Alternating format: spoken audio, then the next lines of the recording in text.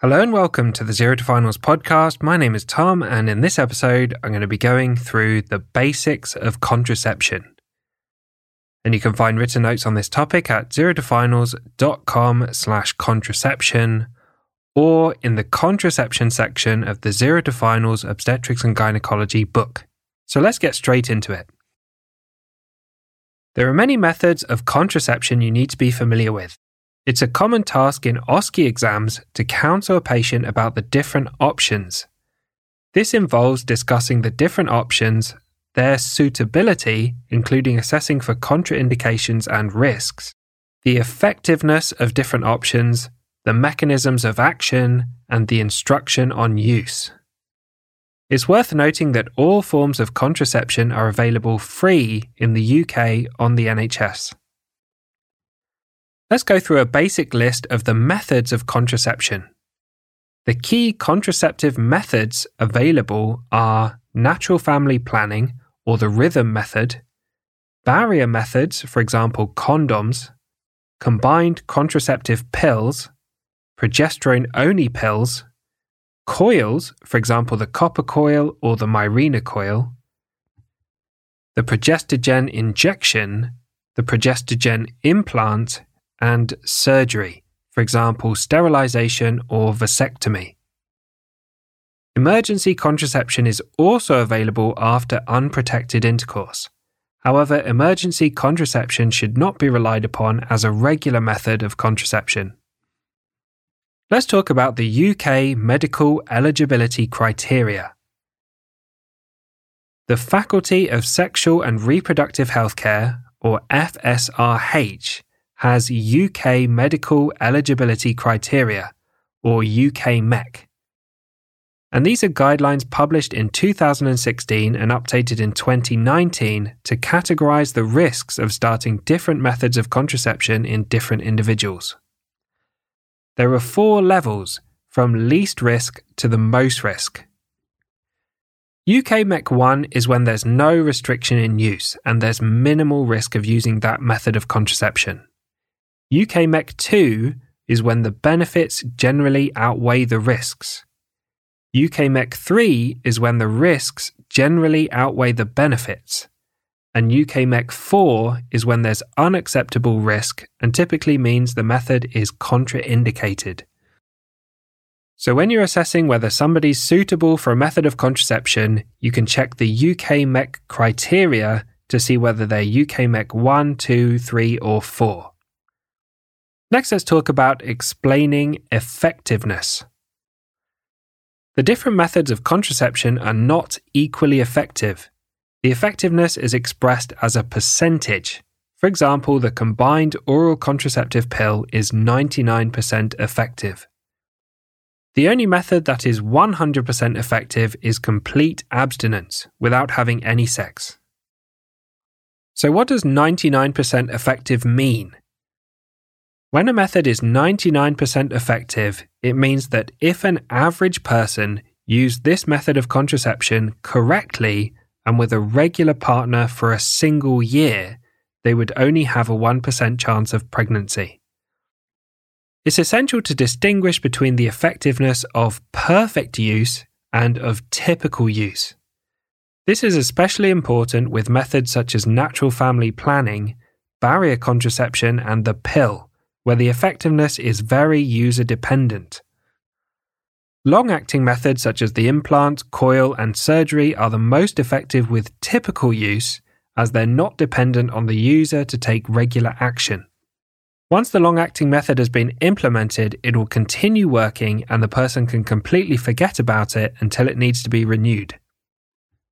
The FSRH UK MEC guideline from 2016 provides data on the effectiveness of each method with perfect and typical use.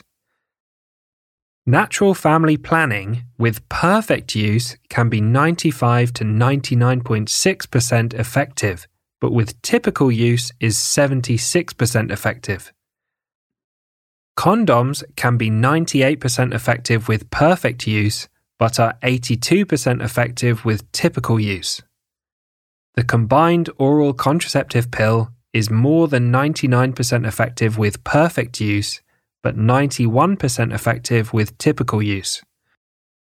The progestogen-only pill is more than 99% effective with perfect use, but 91% effective with typical use.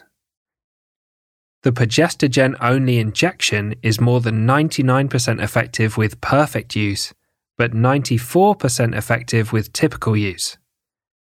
And the progestogen-only implant, coils such as the copper coil or the Mirena coil, and surgery such as sterilization or vasectomy are more than 99% effective with both perfect and typical use. Next, let's talk about specific risk factors. Exam questions frequently present an individual with specific risk factors and ask for the most suitable form of contraception for that person. To answer these questions, it helps to remember key risk factors and their contraindications. In patients with breast cancer, avoid any form of hormonal contraception and go for either the copper coil or barrier methods. In patients with cervical or endometrial cancer, avoid the intrauterine system, such as the Mirena coil. And in patients with Wilson's disease, avoid the copper coil. There's a long list of specific risk factors that should make you avoid the combined contraceptive pill, and these risk factors make the combined pill UK-MEC4. These include uncontrolled hypertension, particularly above 160/100, migraine with aura, a history of venous thromboembolism, a patient aged over 35 and smoking more than 15 cigarettes per day, major surgery with prolonged immobility, vascular disease or stroke, ischemic heart disease, cardiomyopathy or atrial fibrillation, liver cirrhosis and liver tumours, and systemic lupus erythematosus and antiphospholipid syndrome.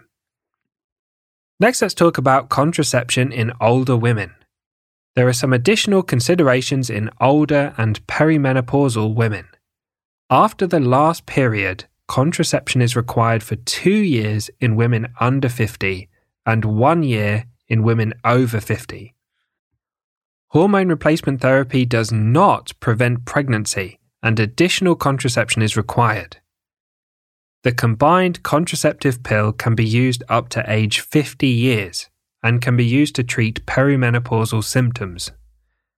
And the progestogen injection, for example Depo-Provera, should be stopped before 50 due to the risk of osteoporosis. Women taking progestogen-only contraception can become amenorrheic, meaning they have no periods. This raises a question about when they can stop taking contraception and not risk getting pregnant as they go through the menopause.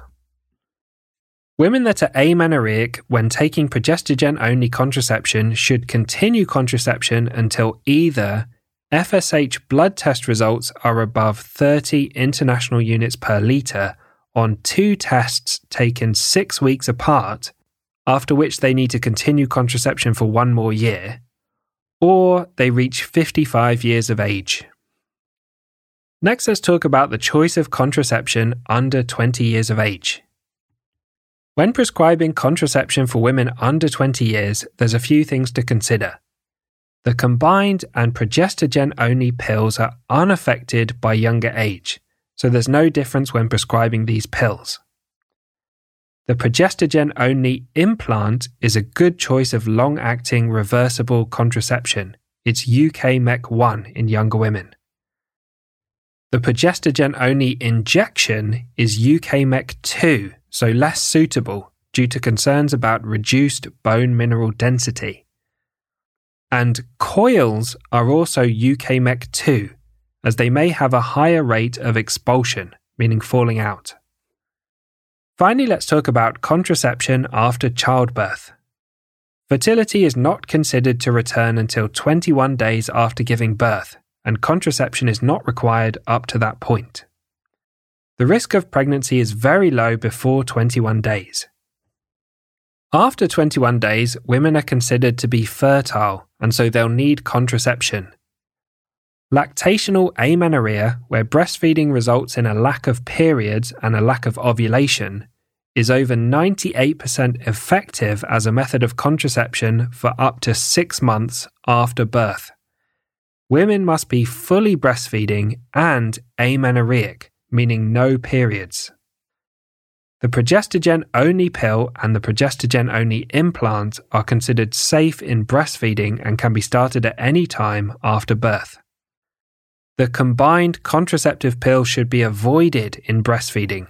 It's UK MEC 4 before 6 weeks postpartum, so it needs to be avoided for the first 6 weeks after giving birth, and then it's UK MEC 2 after 6 weeks. The copper coil or the intrauterine system, for example the Mirena coil, can be inserted either within 48 hours of birth, in the first 48 hours after birth, or more than 4 weeks after birth, at which times they're UK MEC 1. But they should not be inserted between 48 hours and 4 weeks after birth. During this period, they're UK MEC 3.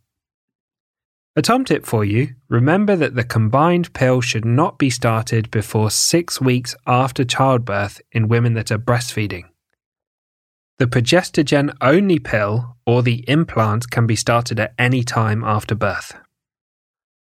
So thanks for listening to this episode on the basics of contraception. As always, a big thank you to Harry for perfectly editing the podcast, and I hope you join us for the next episode where we'll talk about barrier methods of contraception.